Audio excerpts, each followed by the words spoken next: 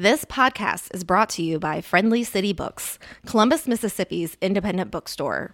Learn more at friendlycitybooks.com.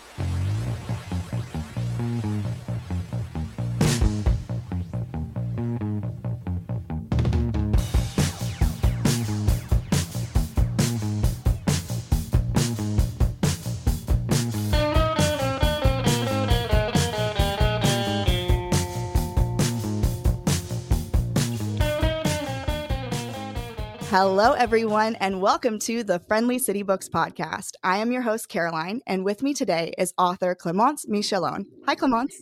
Hi, Caroline. Thanks for having me. It's good to see you again. Good to see you, too. Thank you for being here. So Clémence was born and raised near Paris. She studied journalism at the City University of London, received a master's in journalism from Columbia University, and has written for The Independent since 2018. Her essays and features have covered true crime, celebrity culture, and literature. She moved to New York City in 2014 and recently became a U.S. citizen. Her book, The Quiet Tenant, is a pulse-pounding psychological thriller about a serial killer narrated by those closest to him, his 13-year-old daughter, his girlfriend, and the one victim that he hasn't killed. Maybe yet. We'll find out. But it's a beautiful cover. We have been hand selling it like crazy in the bookstore. We love it so much. So I am so excited to be able to talk to you about it today. Oh, thank you so much. That really warms my heart. And thanks for this beautiful intro. It's always really, really special and comforting for an author to hear that booksellers are really supporting a book. And I'm so grateful. So thank you so much. Yeah, definitely. So for those who don't know, Clémence was at the Mississippi Book Festival, which is where we had the opportunity to meet her. And it was just so fun because the three of the characters in this book are Rachel, Emily, and Caroline. And for those who don't know, the three of us who work full-time at the bookstore are Rachel, Emily, and Caroline. So when I was reading this book for the first time, I was like, oh, how funny is that? Rachel's the main character. Oh, how funny. There's also an Emily. And then I got to Caroline and I just nearly threw the book across the room because I was just like so scared at that point and I was just done for. It was destiny. It was so surreal for me to be able to pose for a picture at the beautiful Mississippi Book Festival with Caroline, Rachel, and Emily. It was the first time I'd had all three in the room with me. I know. All we needed was a Cecilia and we'd have been done for at that point. And I almost wish we had looked for one. There were a lot of people at this festival. We should have done an all call, just like anybody here, anybody. Anyone. But that has definitely been one of the reasons that we have been so excited about it at the bookstore. Obviously, it is an incredible book. It is so well written, and it is just such a heart-pounding read. I could not stop reading it. I was genuinely stressed out the whole time reading it because there's just this like it's just insidious nature that carries through the whole book of just this like nothing is okay. We're not okay. There's danger at every turn. Like I was just so on edge, but it was so much fun. And it is the perfect spooky season read. I truly believe like if you're out there and you're looking for a spooky book, this is the one for the year, at least. It's so good. Thank you so much. This is such a great sell for the book. And I love hearing that. Yeah. So I did want to ask you a couple of questions about your writing process and what it's like to be an author. But so first things first, you have had such an incredible career as a journalist. What made you take the jump into fiction writing? It's such a good question. And I was trying to think. And I think for me, fiction was always there in the background. But basically, I was 7 years old when, a primary school teacher had us do what was my first creative writing exercise. And it was the most fun I'd ever had in my life. And I was like, this is awesome. And I came home and proclaimed that I wanted to be a novelist when I, later in life. And I was informed that it was not a reliable career path. And I needed to find a proper job. And so I was like, well, what's a proper job where I can write? And I think it was one of my parents who was like, well, you could be a journalist. And then later on, I think they would have preferred if I became a lawyer because it seems safer. Journalism isn't like a very secure career path either.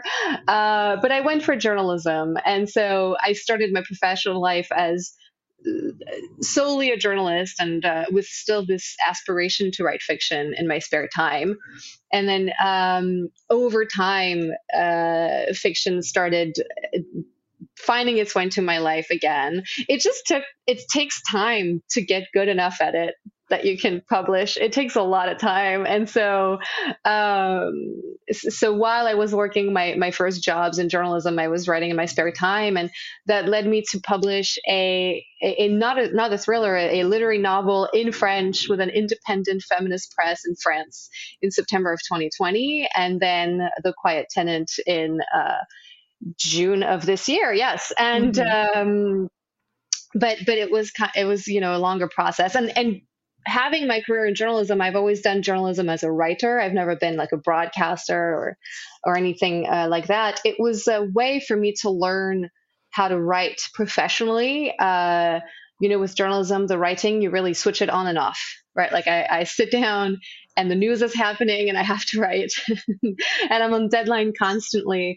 And that's a very healthy habit to build if you want to be a novelist. And just this idea of like, it's almost like being on the treadmill when you want to run marathons, right? Like journalism is the treadmill and the novels are race day, the marathon. Just because I was writing constantly, and it takes a lot of writing to get good enough to then write books. That is so fascinating. And you mentioned obviously that you had written a book in French as well. What is that one about? Oh, that one is about a female bodybuilder who is a few weeks away from the most important competition of her life and career. And she suddenly ends up in a position where she has to manage her sister's bakery, which is a problem because there's no time. Bodybuilders live very heavily regulated lives, and it's hard to manage a business at the same time. And also, she's around baked goods all day, so it's not compatible. But what's interesting is it's about bodies and control and agency, and I think these are themes that we find again in The Quiet Tenant. And I remember that was in one of my earliest editorial discussions about the book. The acquiring editor of my novel in the US was asking me about my French novel. And that came up, and it was like, oh yes, bodies, control, agency. We see some threads here, even though the books are super different. Yeah, absolutely. And how different was it for you writing a book in French versus writing a book in English? At first, I think it was weird for the first chapter of the first draft of The Quiet Tenant. Because it was like walking in heels for the first time, or, it was just like trying something a little different. Maybe if you've always skied, then suddenly you're on a snowboard and the environment's the same, but just the core of it is pretty different. I had previously finished a novel length work. I'm reluctant to call it a novel in English right out of grad school that was never published. And then I wrote my French novel, and then I wrote The Quiet Tenant. So I had some familiarity with, writing in English a lot, and I do it for my job as a journalist. I write in English, and even that before that as a student, I'd done it. But there is something in fiction where you have to find your voice. And that's the case whether you're writing in your native language or in a second language, you still have to find your voice. And so once the initial awkwardness dissipated and my brain accepted that we were doing this in English this time, I think the work of finding the voice of the novel was pretty similar to what most authors would need to do when starting a new project. You always have to kind of like play around with it a little bit. And you also had told me at the book festival that your book, The Quiet Tenant, is now being translated into French by a French translator. And so you've been working with that person to kind of adapt the story into yet another voice for the French market.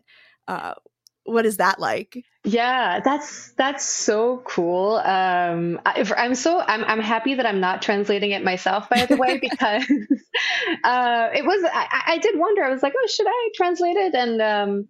And it was much better to leave it to the pros. Translation is an art. And it was so fascinating. My French translator, who is amazing, sent me a sample chapter of the translation of the novel just to see early on if we agreed, if I had any comments on how she was approaching the text. Mm-hmm. And I thought she had done a better job at capturing the voice than like 1,000 times better a job than I would have. And also that the translation of my American novel in French, I'm like, damn, I wish I could write like this in French. Like it's really, really good. Yeah.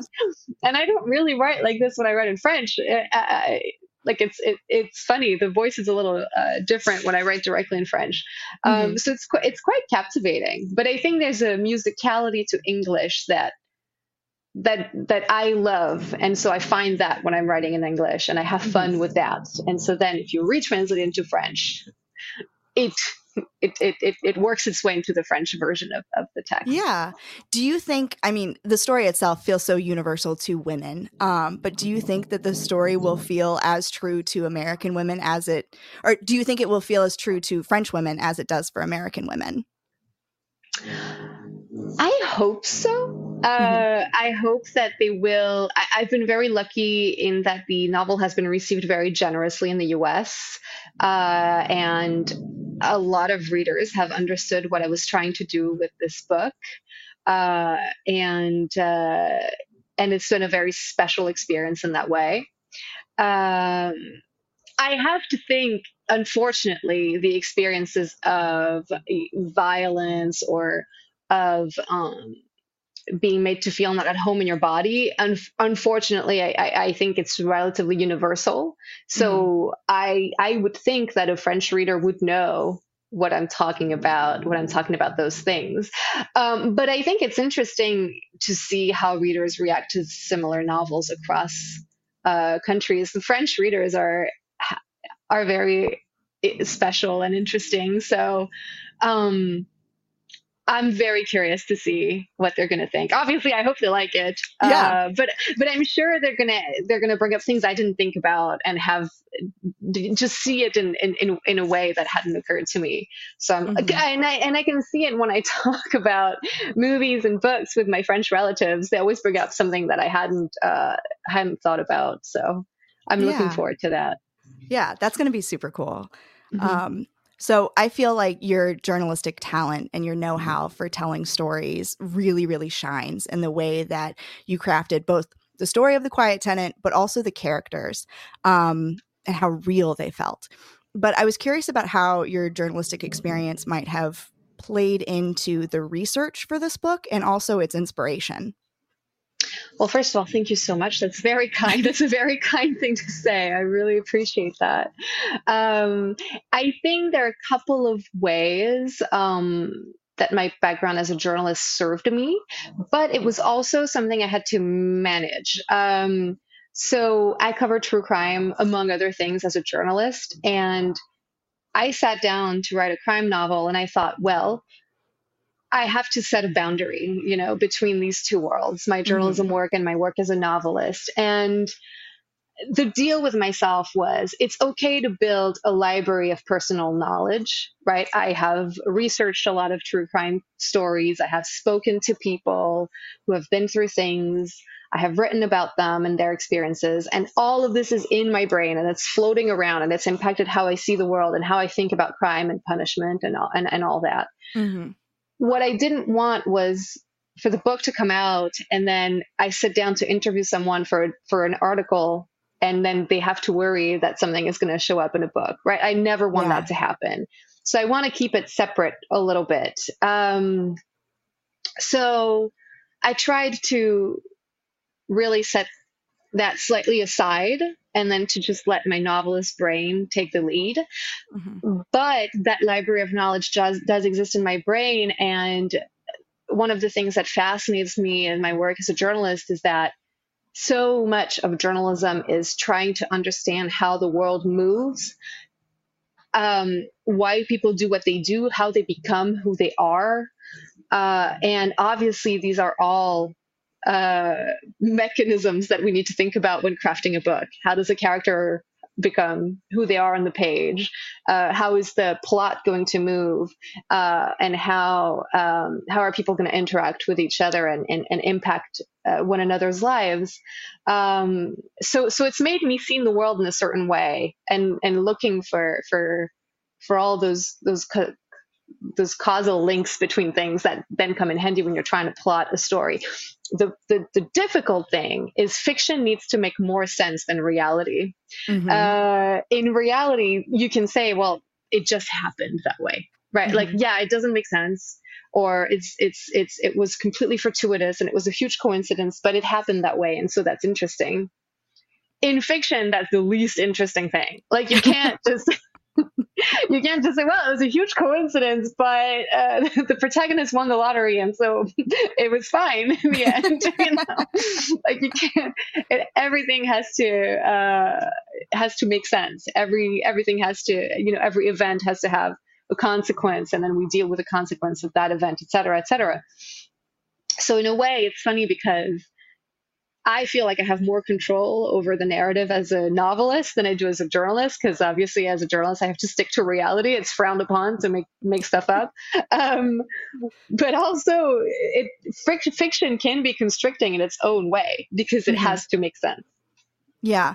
And I feel like your experience having this kind of like analytical processing, the instincts to ask the right questions to get where you need to go to create the narrative, like all of that comes from journalism, and that kind of idea of, how do we act, like who do we talk to find out this is correct? How do we explore this path? How do we, get that primary source? Like all of that, I feel like is such a cool skill that not every author has, but you do. Yeah. It's really useful. It's really helpful. Like, I think it really has shaped my brain in a way that I'm grateful for, because it's helpful. Also, in both cases, journalism and writing fiction, the biggest tool we can use is empathy. If I'm talking to somebody, the way I always try to approach an interview is to just have a conversation. I have a list of questions, of course, but I will deviate from it, and I will change the order, or whatever. Or because sometimes the conversation needs to go into an unexpected direction, and that's when the really interesting things are going to surface.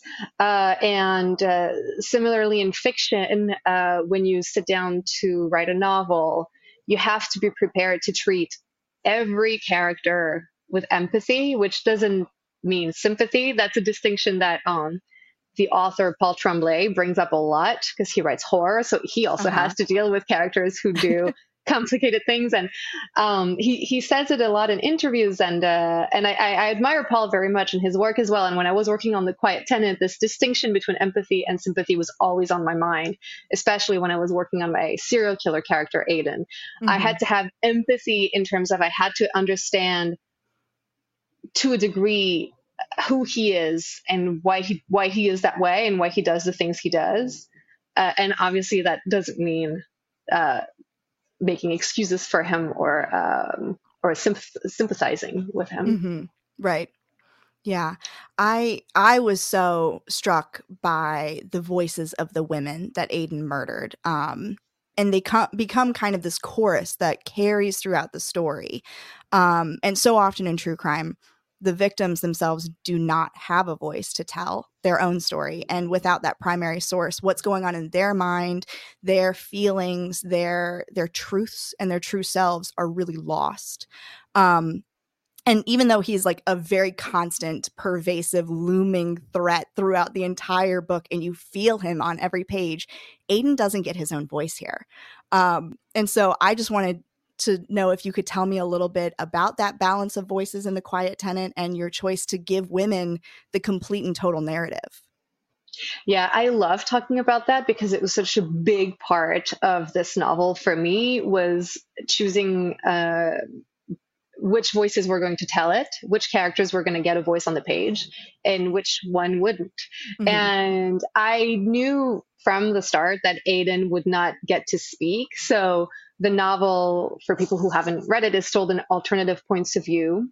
Like Caroline said earlier, there are three main ones. There's our serial killer's teenage daughter, a victim he's holding captive but hasn't killed, and a woman who doesn't know he's a serial killer and who has a crush on him, and he's gonna is gonna try to get closer to him, not realizing what she's walking into. Mm-hmm. And there are a few others. We hear from Aiden's past victims in shorter chapters. And so I knew from the get-go that Aiden would not get a voice. Unlike all of these female characters, all the voices are female. There were two reasons for that. One came from my true crime consumption, and the hours I have spent listening to FBI interviews of various serial killers. And serial killers are not the best source about their own crimes or about their own lives. Mm-hmm. They lie, they obfuscate, they don't want to talk about the things we really want to talk about. Sometimes those tapes become interesting, but it's very short passages that need to be contextualized. But I didn't feel that hearing Aiden talk about his crimes would be particularly illuminating. Mm-hmm. The more meaningful reason is that when we are trying to think about those violent crimes, I think it's so much more informative to think about them in this holistic, real world way of they're not just happening in the perpetrator's mind.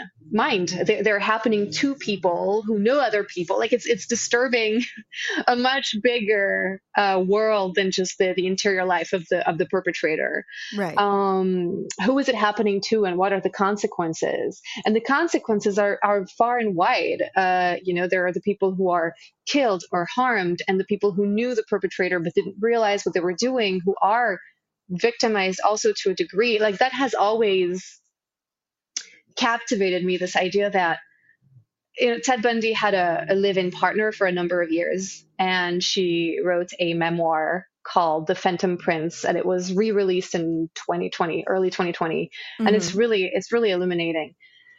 And she had suspicions that he was the killer who was murdering women in their area. And she had tried to call the cops on him a couple of times, and no one would believe her. And, but there was still a day, right, when he was arrested and her life was never the same. She was thrust into this role as Ted Bundy's former girlfriend, which she had never asked for. She was just trying to live a normal life. And life goes on. That's what boggles the mind, is for all these infamous serial killer stories. There was a day when someone came home and the police knocked at the door and informed them that their partner or relative or whatever was a terrible serial killer. And they still had to go to work. They still had to support themselves. The taxes were still due that year. It's just, I can think about this for hours on end, and so this idea of trying to tell the story of a man like Aiden through the perspectives of the people the most affected by his crimes seemed to me much more rife for exploration than if he had just told the story. Because we know why he kills. Right.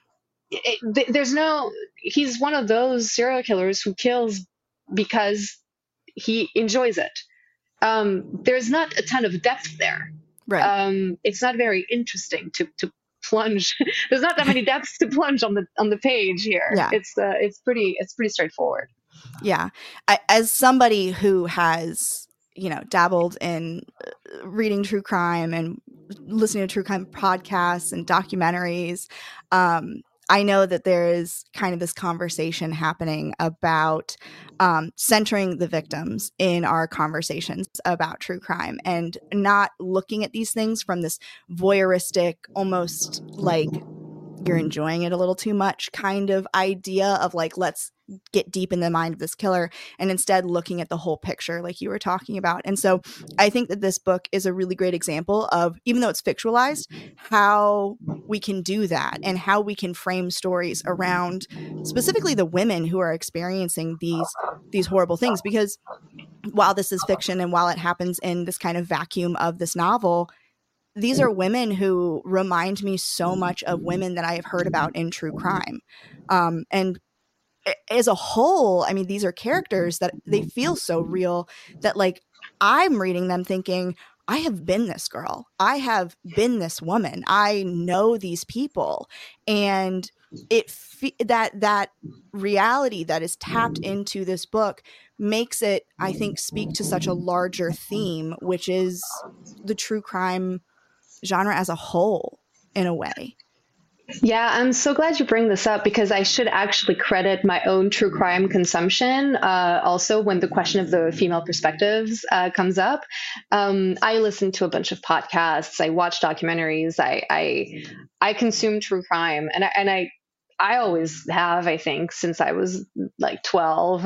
But there was actually in early 2020 a documentary that was released as a companion to the memoir by Ted Bundy's former girlfriend. And the documentary is called Falling for a Killer. And it's a Ted Bundy documentary. And I remember it came out after the Ted Bundy tapes on Netflix. And it was like, there was a period of time where a renewal of Ted Bundy media around early 2020. And I remember when this new one came out, I was like, really, do we need another one? Do we truly need another one? And yes, we did. And we needed that one. That documentary was really well done. It shifted the perspective away from him and towards his victims and the people who knew him. So I believe his brother is interviewed in it. I didn't even know he had a brother. He has a surviving victim who participated in the documentary. His former girlfriend, Elizabeth, is interviewed. Her daughter, whom he lived with, he lived with both of them for some years, also spoke. And it was the Ted Bundy story like I had never heard it. It was like, exploded into all these pieces. And suddenly he wasn't Ted Bundy. He was this man who existed in this environment and knew all these people and did those things and then left a trail of devastation in his wake. And it's really hard to make you see a story you've heard told dozens of times under a new perspective. But this documentary did it. And I thought that was so powerful and it really made an impact on me. And I had that in mind when I chose how to tell my own serial killer story, for sure. And which isn't to bash, by the way, the Ted Bundy documentaries that came beforehand. Like I watched the Ted Bundy tapes and I thought it was well made. Like I thought it was really interesting. I was riveted. So it's not to say I'm above the others. I just thought, if we were going to add another documentary to that shelf, then Falling for a Killer to me was really well done because of that perspective shift. Yeah. When you were writing The Quiet Tenant, was the idea always to have this kind of chorus of voices, or was the focus initially on one particular character?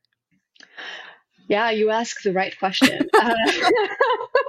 So at first it was going to be just the voice of Rachel. So she is the captive victim who was abducted by Aiden, but then she's the one victim he couldn't kill, so he keeps her instead, first in his garden shed and then in his house.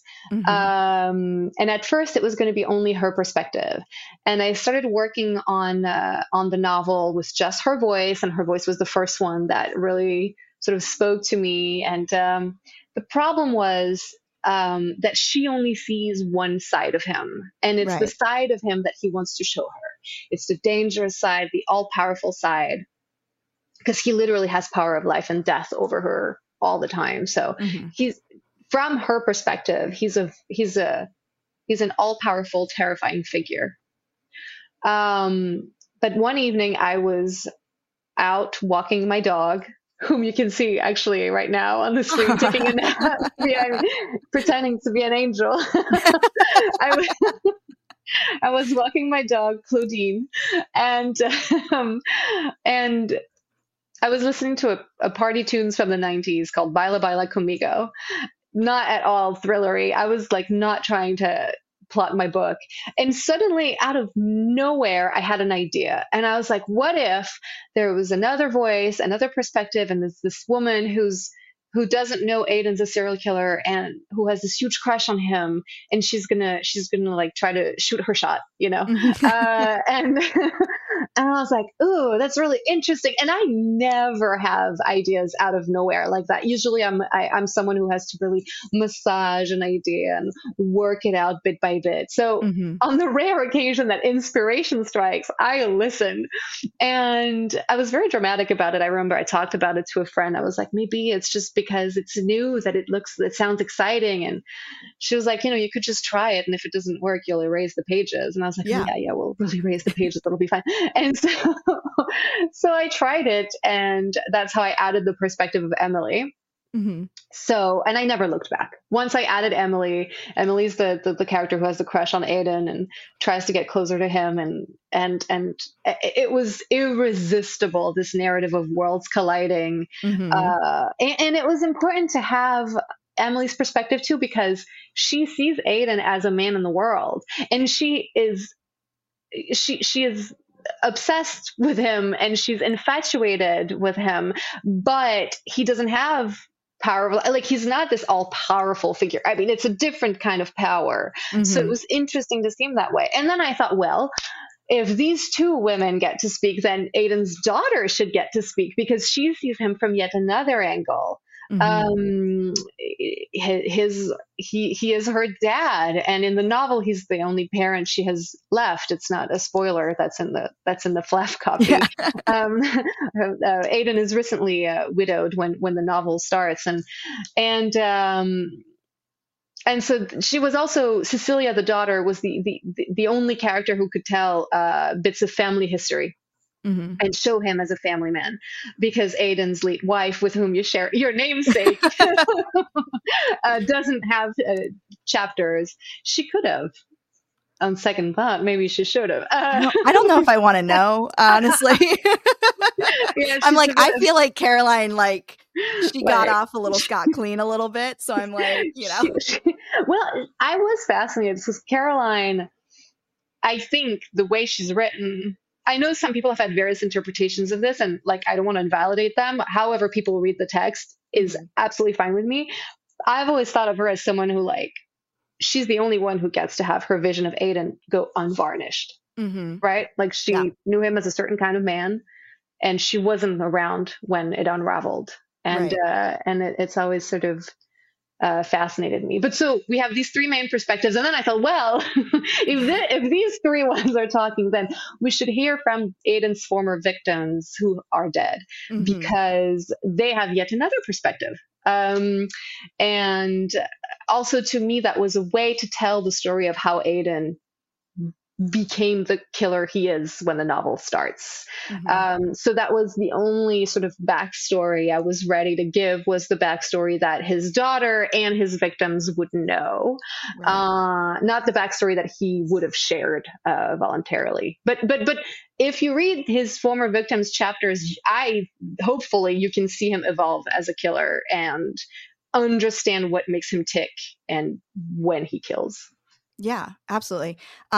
And I mean, to me, Rachel, the woman who Aiden has been holding hostage for years, really is not only the heroine of the book, but she is the heart of the book too. Like how you were talking earlier about empathy, I feel so much of that in the creation of Rachel, especially. Like Rachel is, I mean, she is formidable in her own right, which I really loved, that there was this idea that even though Aiden had this full and total and complete power over her, she was still able to outsmart him, convince him by making him think that it was his own idea. I mean, she really was on any other playing field, she would have been far surpassed his equal.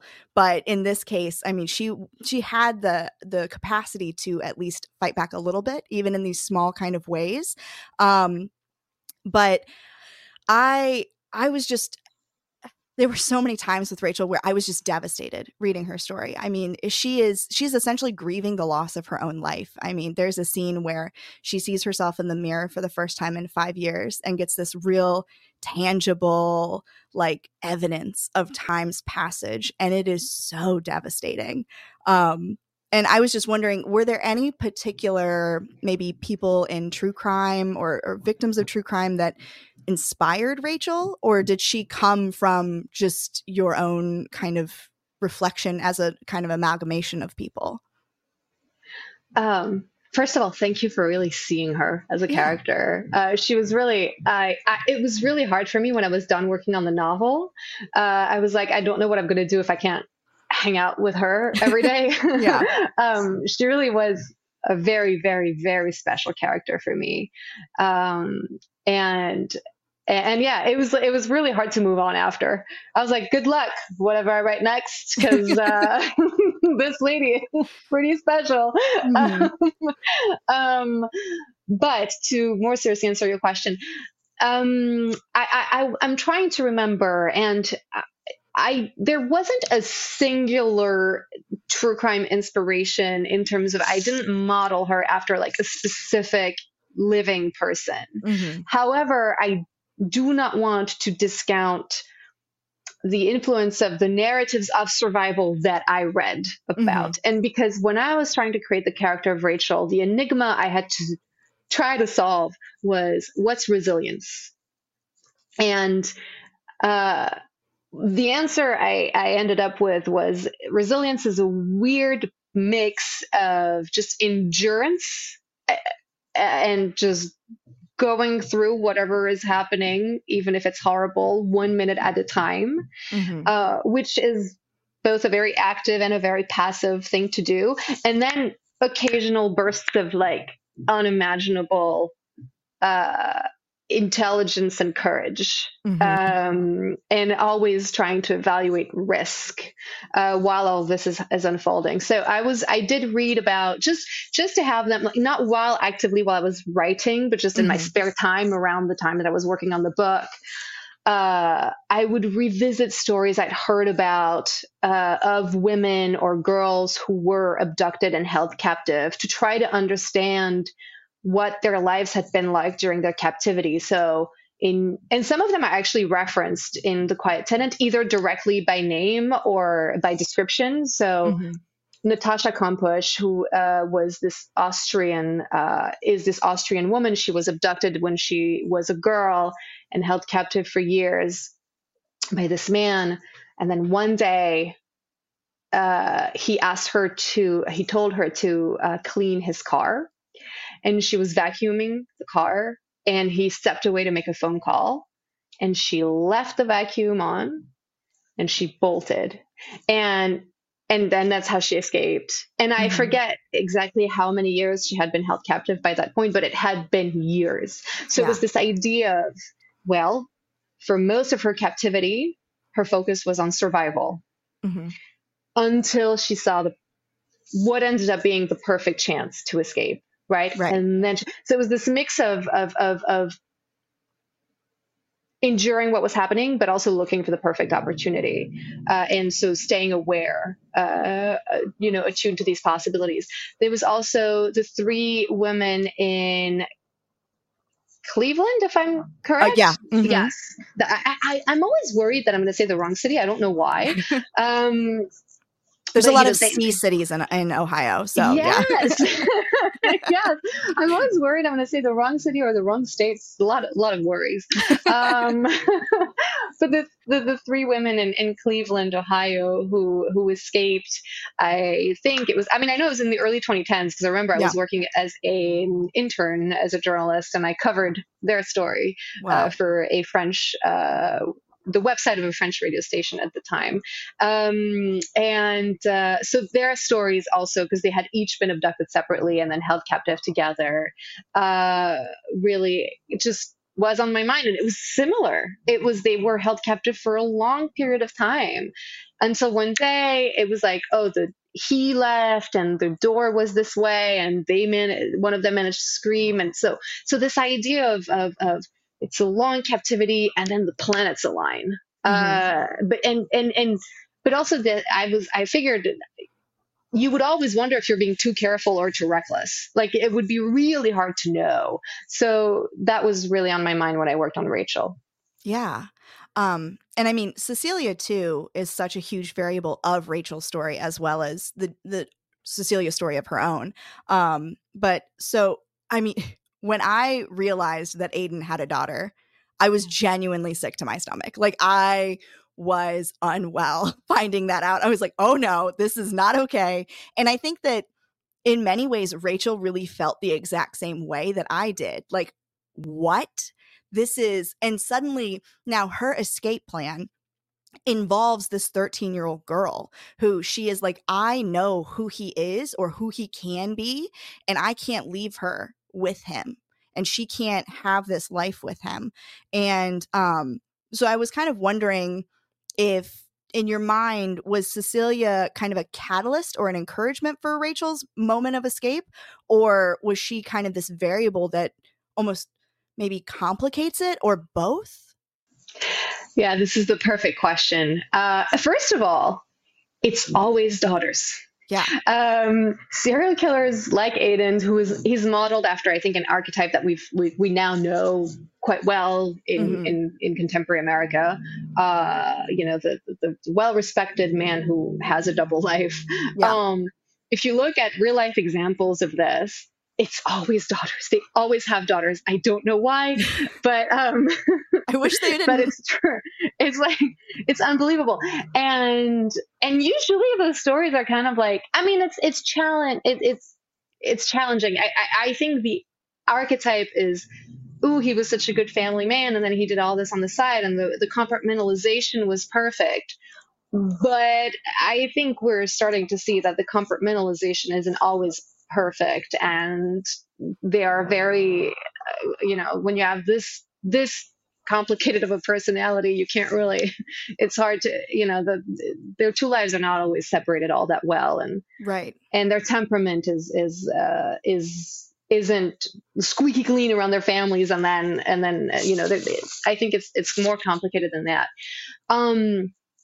Cecilia and Rachel's relationship was always very central for me. When I started thinking of the earliest versions of this novel in my head, the idea that the captor would have a daughter, and that he would, to a degree, underestimate or even not really think ahead of the bond that would form between his victim and his daughter, was very interesting for me.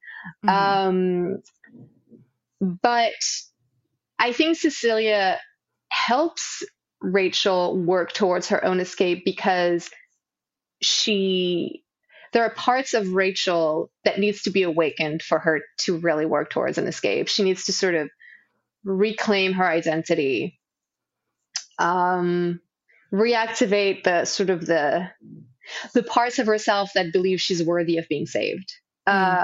And that happens with Cecilia, because she's the only person that Rachel has access to with whom she can have the experiences of kindness, of spontaneity, of the absence of cruelty, of not everything has to be strategized, not everything has to be transactional. At the same time, she is very much an obstacle, because Rachel has to deal with the fact that if she escapes, she's going to ruin this girl's life. Possibly in multiple ways.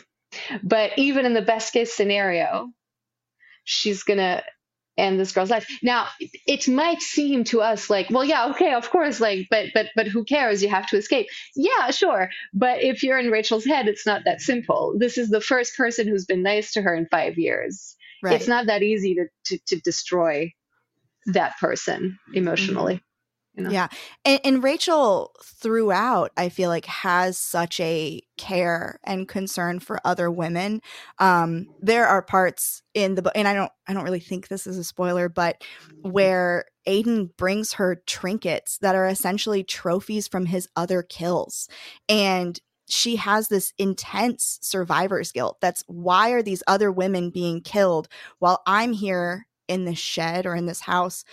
And how do I feel about the fact that I haven't been able to stop him, even though I know who he is and that he's doing this? And that unpacking all of that was just so just like, I don't even know where to begin. But Rachel is a character who leads first with love and compassion and empathy for other women. And she understands the consequences of Aiden's cruelty, and she sees the greater picture of it, not just what's happening to her. Yeah, I think when people are exposed, even in like less dramatic scenarios, but even in our personal lives or in our professional lives, or I think when people are exposed to cruelty, or bullying or harm, they can react one of two ways. They can repeat it, Mm-hmm.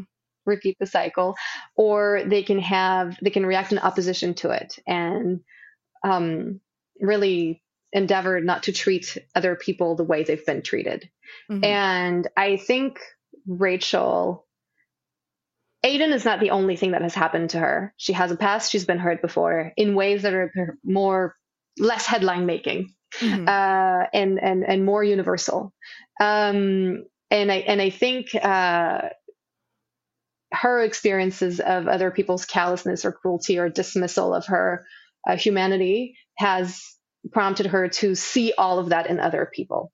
Mm-hmm. I think she has reacted in opposition to the bad things that have happened to her.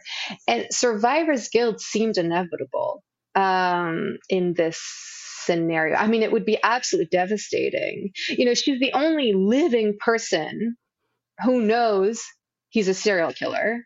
Right. And she can't do anything about it. It's a form of psychological torture.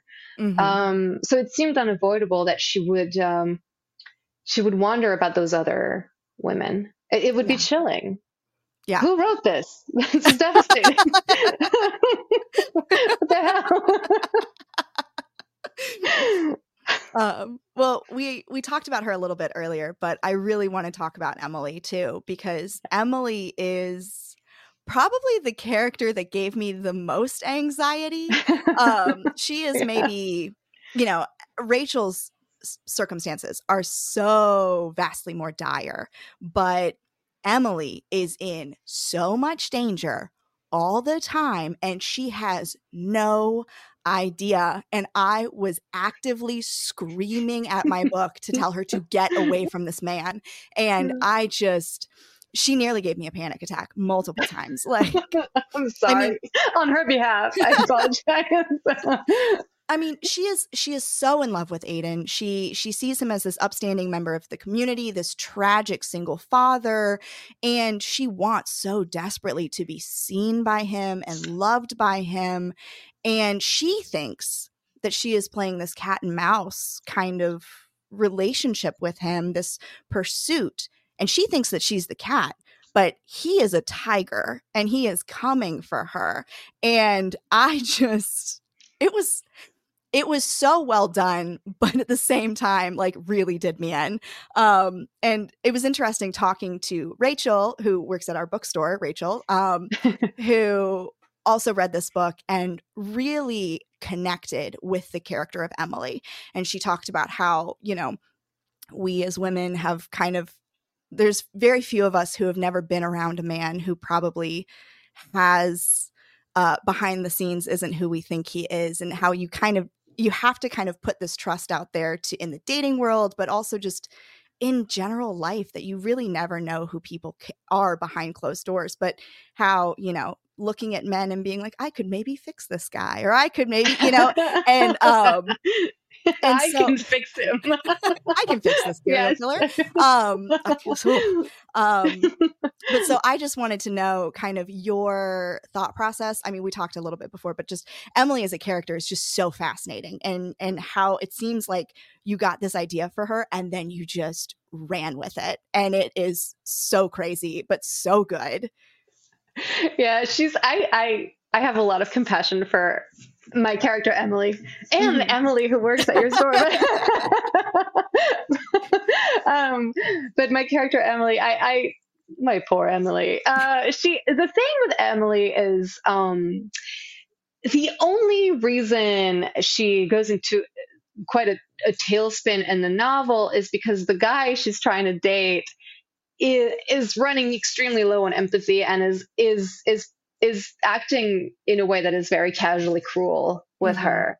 I do think that the cruelty that Aiden brings to his crimes, he brings into his attitude as a potential love interest for Emily. And so Emily is a character that is all want, all need, Mhm. all neuroses all the time. She proofreads her texts obsessively, and then if something goes wrong, she's like, "Oh my god, what did I do? Was it this emoji that was wrong?" And it's like, Yes. "No, Emily, it's because he's a serial killer." He's busy. He's Yeah, committing murders. like Sorry. there's so much going on that you don't know about.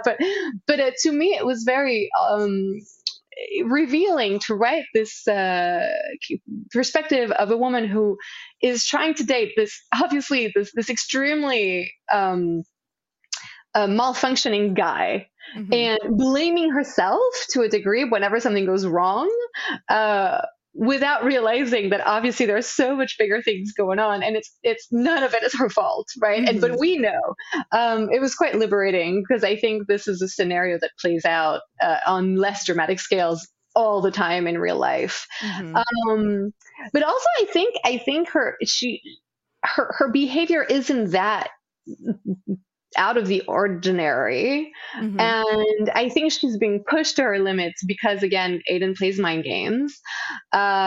He's very available at first. That's like a form of love bombing, I think. Mhm. And then he withdraws, and that's quite violent. I think it would be quite violent to experience. Mhm. And so she kind of like does what she has to do to be able to sleep at night, and I don't judge her for it. Yeah. And but she is a character who is I think she's in the novel, she is being punished for things that we shouldn't be punished for.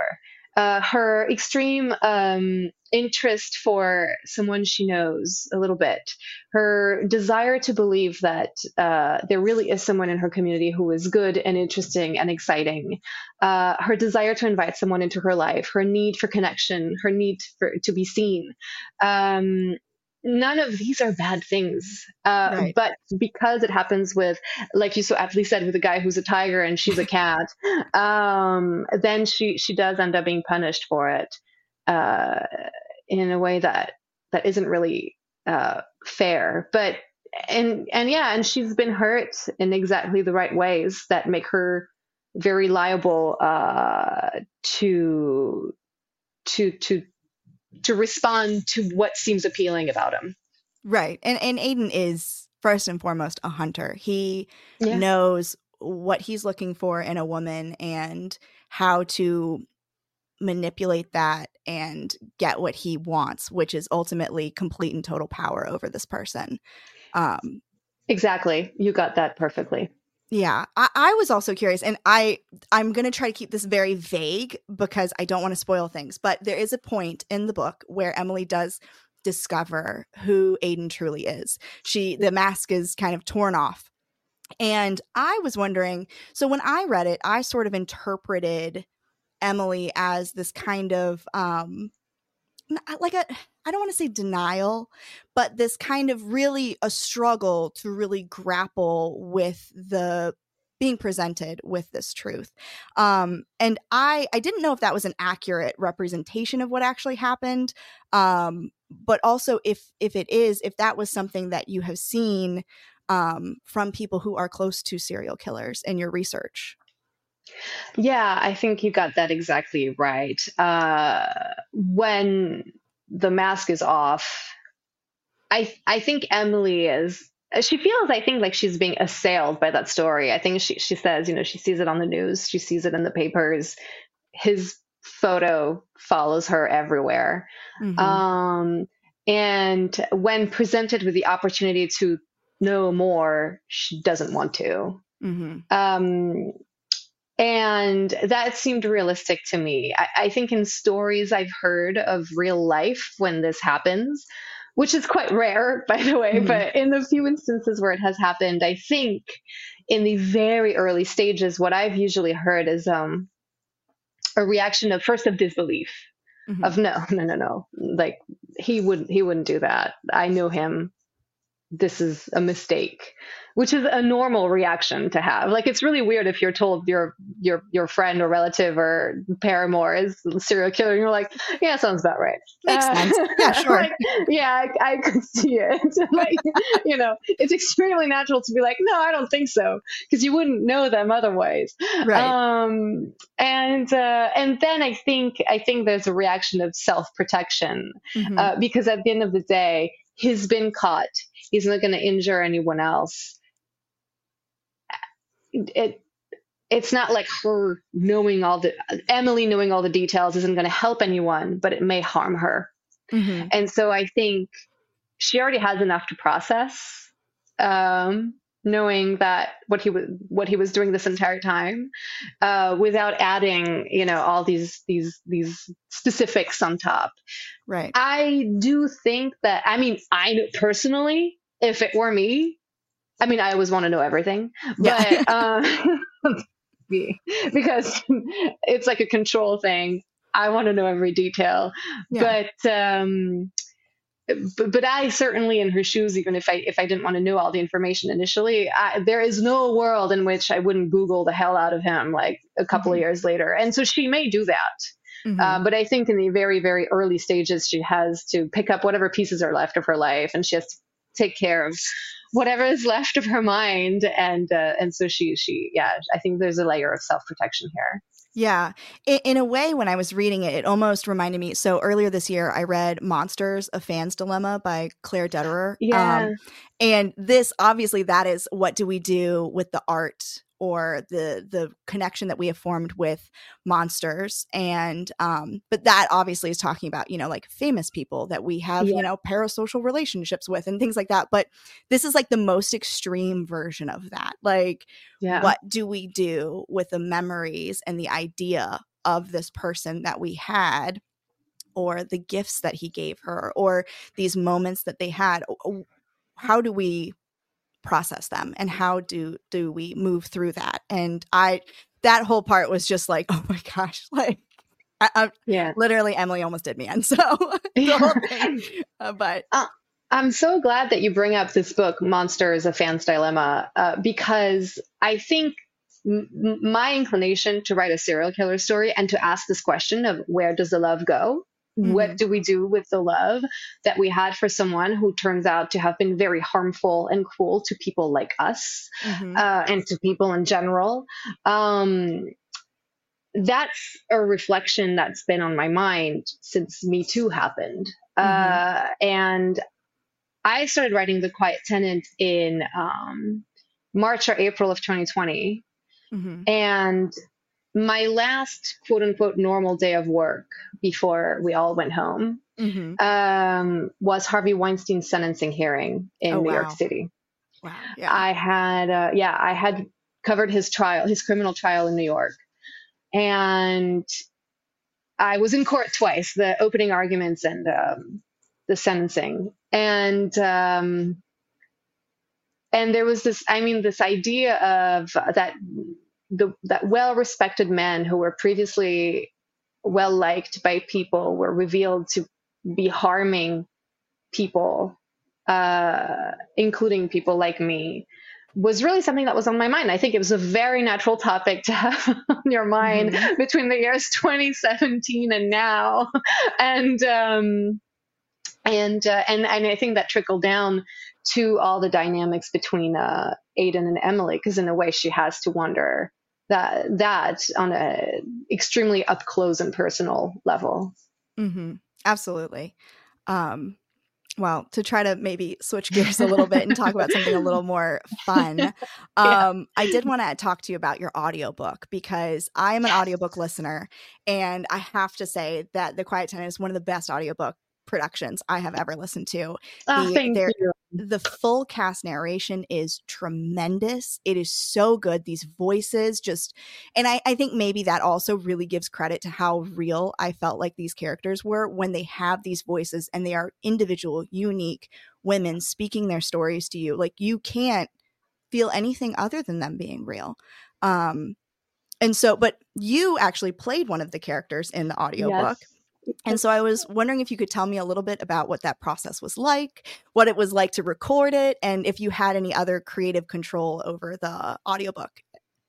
Yeah. Oh, I thank you so much for appreciating the audiobook, by the way. I'm a fan of the audiobook, and I can say it because the person who really shaped it is the audiobook producer, Dan, that I worked with, Dan Zitt at Penguin Random House.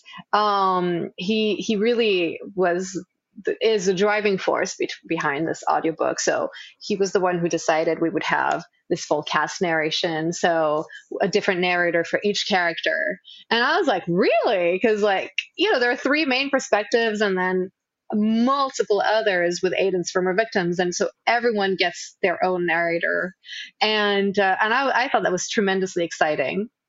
And because Aiden's former victims, unfortunately, are many, we had a lot of short chapters to record. And so Dan asked me, hey, do you want to record one? And I said yes immediately, because that sounded very exciting. And then 24 hours later, I emailed Dan and I said, Dan, you do know that I'm not a native English speaker, right? Like, and I was like, but I don't really sound like a stereotypical French person, but like, to the trained ear, there might be a little something. Like, it's, people who like listen all day to people talking, they can like tell it immediately if you have an accent. But it came down to the only criteria was, would there be any reason why a victim of Aiden wouldn't sound like me? And there wasn't. Like, if there was a lady with a vague French accent in the Hudson Valley, he wouldn't have any problems killing her. So yeah. That was fine. So I was able to narrate one of Aiden's former victims. That was really fun. Dan directed me brilliantly, so we got it in 3 takes. And I chose a very short chapter because I didn't want to overestimate my abilities. But it was very thrilling to be able to play a part in the audiobook. But the real merit, though, in terms of performance, goes to the performers who actually voice the rest of the characters. And I actually did have some creative control. Dan sent me a few recordings, a few tapes, and we talked together and we narrowed it down and to these performers. And I was very lucky. My top choices narrates the audiobook. So that's so cool. I was really happy. It was really cool. And I think they've done a tremendous job. It's a really special, it was actually really, I listened to the audiobook around the time of the release, a little ahead of time probably. And it was really intense for me to hear my words spoken back to me in a good way, but it was, it was a little almost overwhelming, It's a very intense audiobook, that's for sure. Yeah. I mean, I'm literally explaining how physically stressed out I was by it, but it truly is such a fantastic audiobook, and I think all of your efforts shine so brightly in it because it really, really is cool. But are there any other books that you have working on, or what's on the horizon for you? I have finished another novel. Oh. So it's also in the psychological thriller realm. And what can I say about it? Let's see. My idea was that The Quiet Tenant is set during the winter, and obviously it's in very sort of stripped down settings. There's a garden shed, and there's a house, and there's a bar, but it's very normal daily life settings. And I had a lot of fun writing them because it's very interesting to write for example, Rachel has a level of knowledge of her surroundings that is really heightened. So it was really fun. But for the next one, I decided I wanted to go somewhere warm and glamorous and beautiful and luxurious. And so it led me to the desert in Utah in a beautiful venue. So yeah, it's been fun. So I finished it. More things, need to keep happening on that side. But the goal was to finish something before The Quiet Tenant came out. And I sent my agent a draft of something new the day before The Quiet Tenant came out. And then the morning of the day The Quiet Tenant came out, I broke my laptop irreparably. So, oh, wow. So it was truly a way to, I didn't do it on purpose, but it was a way to turn the page, I suppose. Yeah. New era, new laptop. That's amazing. Well, I cannot wait to read it when it does finally come out. But yeah, that I would imagine that writing a book while you're doing like a book tour would be very difficult because you're having to think about your last project while you're still trying to write your new project. And there's just so many like characters and people and everything just swirling through your mind. That would be very overwhelming. My God, yes. And I think trying to write when you're also dealing with the first big wave of feedback, basically from this work that you've just put out would be really tricky, I think. Yeah. So it was really good advice to try to finish. And it doesn't have to be final, right? It's just a draft, but it just having something finished by the time the book comes out, it really helps. And then, when the world starts moving on and rudely reading other books than mine, then it doesn't feel so weird. Right. I have something else to focus on. Yeah, absolutely. What are you reading right now? Are there any authors or books that inspire you or that you want to shout out? Yeah, I'm bringing up my list. First of all, I'm actually, to truthfully answer your question, I'm reading a book called Adelaide by, I might mispronounce her name, to be fair, my name. So, you pronounce it perfectly, by the way. Oh, my name, you have no idea how much anxiety I've had over I have to do this. I have to do her justice. I speak zero French. It is so bad. You pronounced it beautifully. It was perfect. I'm never offended however people pronounce it, but I do want to give you credit. You did a beautiful job. So I'm reading Adelaide by Genevieve Wheeler.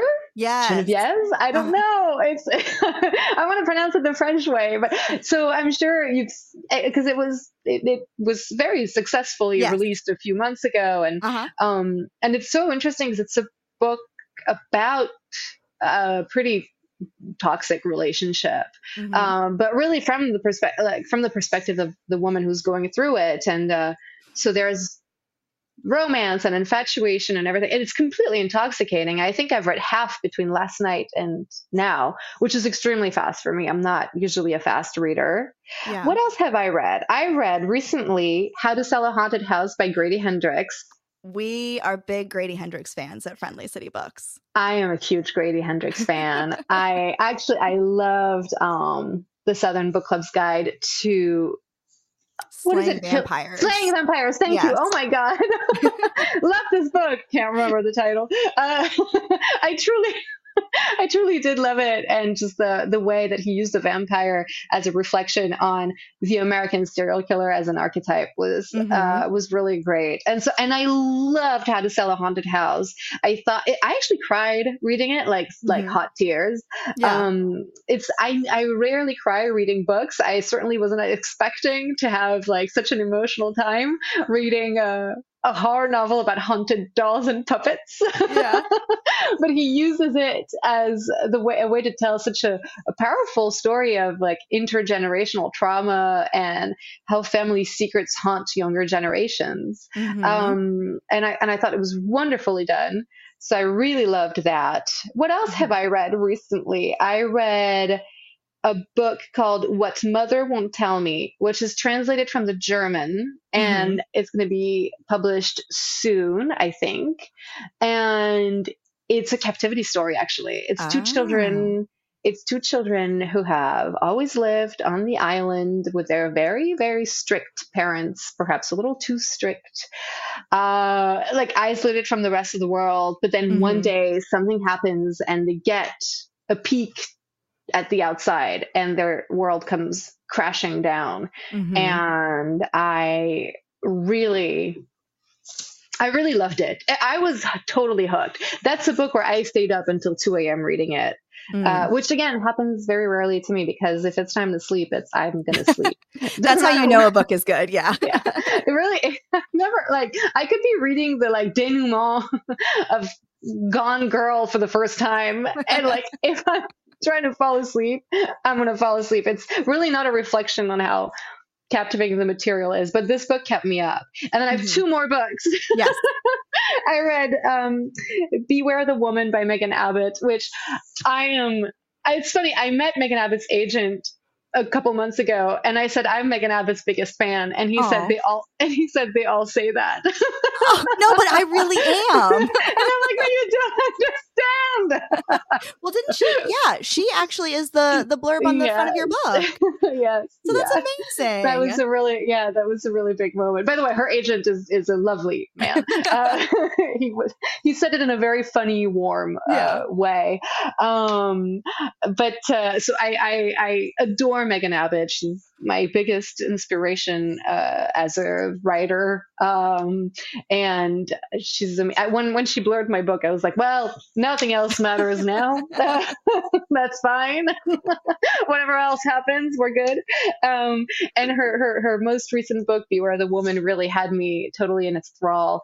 And it's about a woman who is newly pregnant, and she spends July 4th weekend with her husband and his parents and his father in their house. And it's everything you've heard about, right? Like a really smart book about bodily autonomy at a crucial time. But also she writes very sensorially. And I think she really captured like summer in this book. Like the room in the Airbnb that is somehow always damp, and like the, the local haunt, like the ice cream shop you go to every year that's a little stuck in time. Yeah. And in your head, it only exists in the summer. Like all of that, like the citronella, to repel the mosquitoes, like all those sensations of summer. She really captured them. And the final one was a book I read earlier this summer called Lucky Dogs. And it is a novel that is inspired by a real life part of the Harvey Weinstein scandal. And it was in the novel. It's a woman who's an actress, and she was working on a book, and she was going to talk about this producer, and he sort of sends like former intelligence agents basically to try to stop her. And it's a book that it's a literary novel, but it's evidently about criminality. So for me, it's a crime novel. It reads like a crime novel. It's a furious, amazingly written novel, and it starts in Paris, where I'm from, and it has some of the best, like most accurate descriptions of Paris I've ever read in a book. I was like, oh yeah, like that's the Paris I know. Like that's the, the little coffee shop that like locals know about. Like it's in there. So all that. So I've read some really good books lately. It's been a good. But there's so many of my favorite authors have new books out this year. So it's been busy. It has been an incredible year for books. Truly, like working at the bookstore has been the worst, because every time I open a new box of books, I'm like, I want 12 of these. And as the book buyer too, like going through all the catalogs and having to choose between like, okay, I can only get so many. I mean, it is devastating sometimes to have to be like, I'm sorry, I can't, like, I want them all. And it's really hard. Yeah. And this fall too is going to be such a good season. So, I mean, there's a new Jessica Knoll to look forward to. Lauren Groff has a book coming out. Like, it's like, earlier this year, Ashley Audrey also had a book. Like, I was like, I can't read fast enough for all. It was, it's really been an incredible year in books. Yeah. Okay, for you though. So Mona Awad is coming out with a new book like next week or something like that. You absolutely need to listen to or read one of Mona Awad's books. I mean, any of them you can choose. I will not tell you which one, but check her out. You will love her. It is Okay. You guys should basically be best friends. So yeah. Excellent. No, I actually know of her work because I believe Paul Tremblay blurbed one of her books, or she blurbed one of his, or possibly both. And he's a supporter of her work, and so I often see her books crop up on, and she's been on my list for like ages, so now I will finally get to it. Thank you. Absolutely. Her audiobooks are some of my favorites because they're narrated by Sophia Moss, who is one of my favorite narrators. She just has this like incredible voice that I die over every time, but excellent. So good. Okay, I'll listen to that. I'm almost in the market for a new audiobook because I think I only have 2 hours left on the one I've been listening to. I've been listening to the audiobook of a novel that was written a few years ago, a handful of years ago, I think, by Michael Imperioli, who plays Christopher Moltisanti in The Sopranos. Yes. And he wrote a novel called The Perfume Burned His Eyes. About it's like a coming of age novel about a boy who is raised by a single mom, and they don't have a ton of money until one day they inherit money. And so they move to the Upper East Side, and he goes to this fancy new school, and he lives in this fancy new building, and he's a fish out of water, but he creates this friendship / slightly dysfunctional mentorship with this mysterious neighbor who happens to be Lou Reed. And and I was like, oh, I bet you Michael Imperioli probably narrated his own audiobook because he's an Emmy-winning actor. Yeah. And he did. Oh my gosh. So it's been a real treat to listen to because he has a beautiful voice. But so after, when I'm done with that, I can move on to Mona Awad's audiobooks. Yes. But also for anyone who has not read The Quiet Tenant, first The Quiet Tenant, then all these other great books, because I truly like talking to Rachel about this book has been so fun because we picked up on different things, and like we had so much fun just being like, do you think his in-laws knew? Like things like that, where it was just so engaging. Like if you have a book club, this is a book for a book club because you will never run out of things to talk about. It'll be 1:00 in the morning. You will have gone through all the wine and you will still be like, let's talk about this. So I highly recommend it for that, but also for spooky season. It is just, if you go through October without reading this book, you're doing something wrong. So, but thank you, Clémence, for talking with me today about all of this. This has just been such a joy. So thank you for hanging out with me. Thank you. Thank you for the great shout out. Thank you for the great questions. Thank you for letting me go on and on. Oh my gosh. No, we can talk all day. We can talk all day. But yeah, I mean, I could stay for more hours and just chat about everything.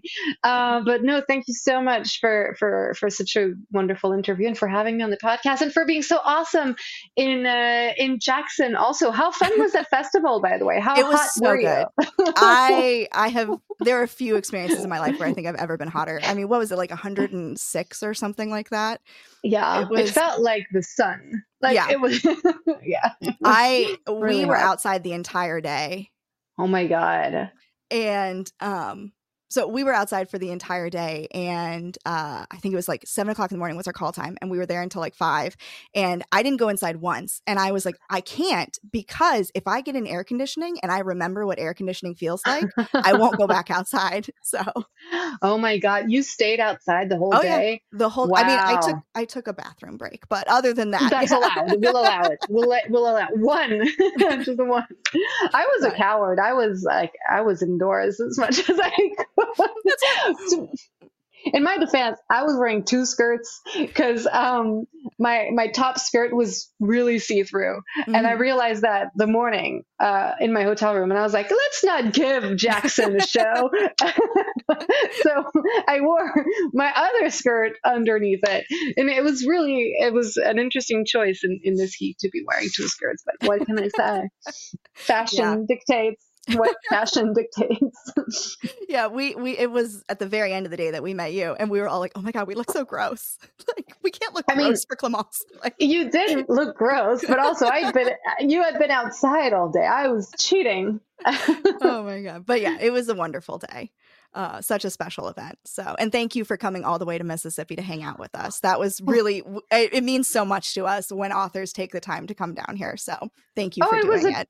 It was a treat. Honestly, everyone was so, like, it was such a great community of booksellers, of readers, of writers, of volunteers at the festival. It was really, really cool. Like, it was really a passionate crowd.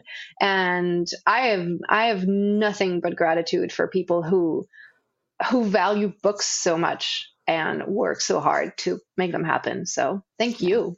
Well, thank you. That means a lot to have you say that. So thank you. We're trying out there. So, well, thanks again. And until next time, happy reading.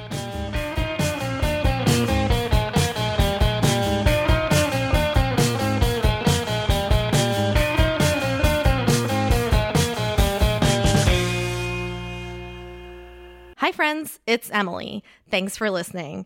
Support Friendly City Books and other independent bookstores like us by shopping online at bookshop.org and libro.fm. Find us on social media at Friendly City Books, and don't forget to like and subscribe so you never miss an episode. Happy reading!